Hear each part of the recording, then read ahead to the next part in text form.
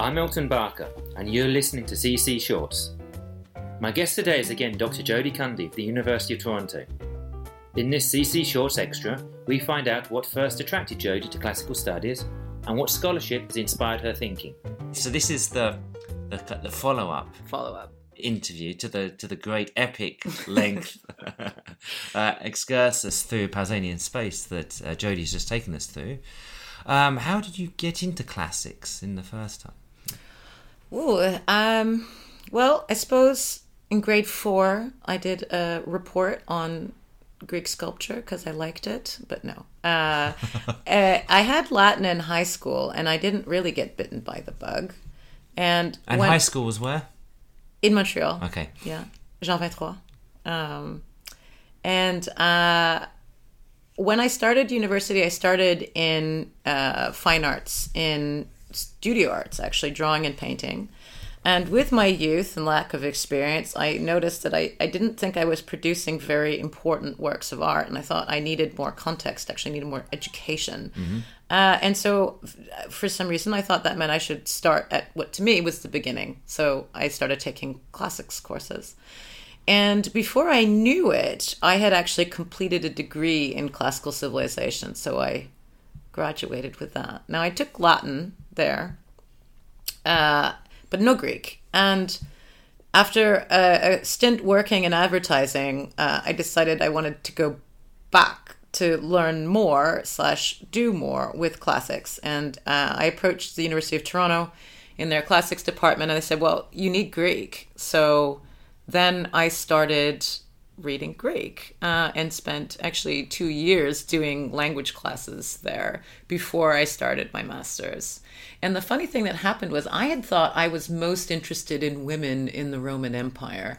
And as soon as I started reading Greek, You realised you weren't? No, I really fell in love with it. I think there's something about the shape of Greek. The particles are hilarious and charming.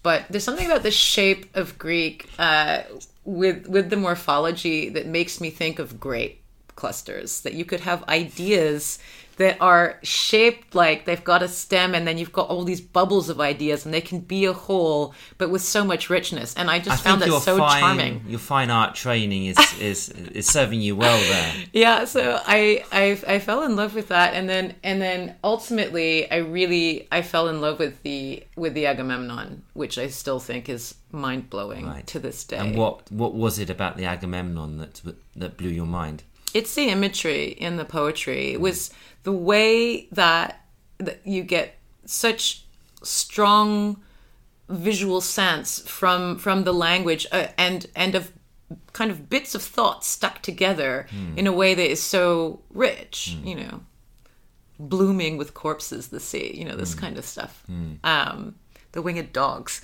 And I found it very, very charming. And I also found Clytemnestra just truly terrifying and so interesting in so many ways. So I think that's kind of how classics took over my life. I always thought, I will get this out of my system, but no, you're still digging through it, right? Yes, I know the feeling. And in some ways, I think it was a bit incidental. I think maybe it could have been another discipline. It could have been something else.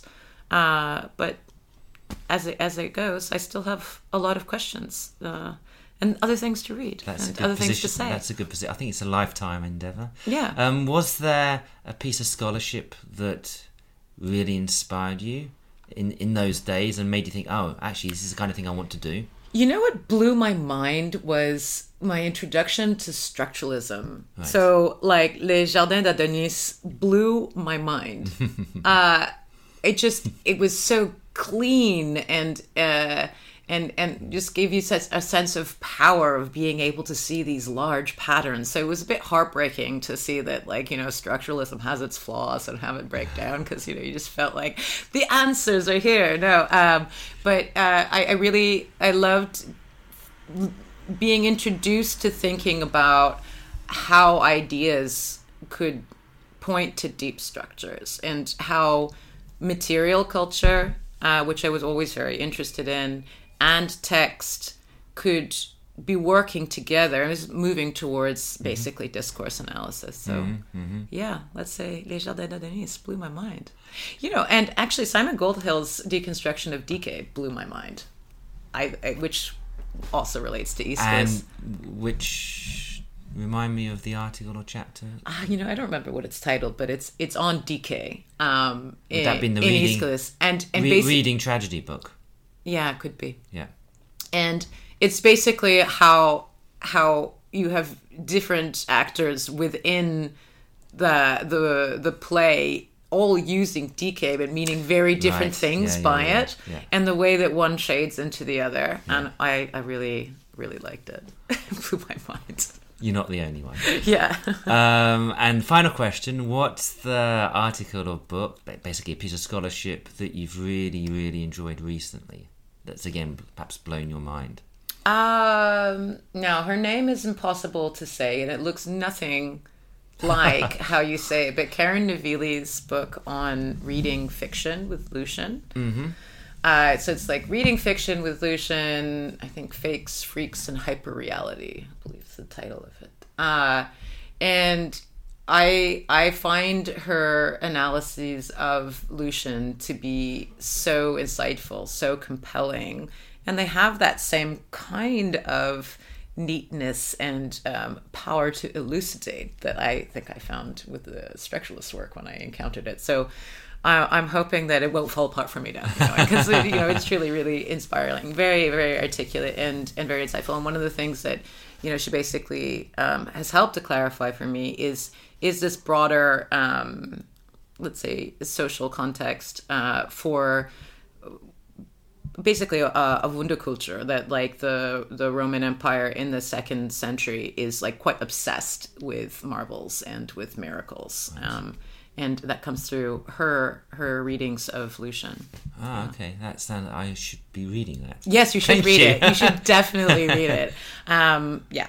No, she's great. And yeah, so I guess actually that wasn't the final question. So the final question is, what's the title of your book going to be? Because you're here in Oxford, basically turning your basically that's the covering for a lot of agony, I'm sure, but turning your PhD into a book with Yaz. Yeah. Where's that going to be published, hopefully, and what's the title of it? Do you have a title for it? It'll be the Pausanias's Paradisus, the Reenchantment of Hellas, something along those lines. Something along those lines, yeah. And then I will keep my fingers crossed that it will go into the Cambridge University Press Greek Culture in the Roman World series. Okay. We'll all keep our fingers crossed for that. Thanks again, Jodie. It's been a real pleasure. Thank you. You've been listening to CC Shorts with me, Elton Barker, talking to Jodie Cundy about what first got her hooked on classics. In the next episode, you can hear me talk to Stuart Dunn, Senior Lecturer in Digital Humanities at KCL, about the history of place in a digital age. If you've liked this, please do subscribe to us, Classics Confidential, where you can find out more short interviews and longer themed episodes. Or else check us out at classicsconfidential.co.uk. Until the next time, this is Elton signing out. Thanks for listening.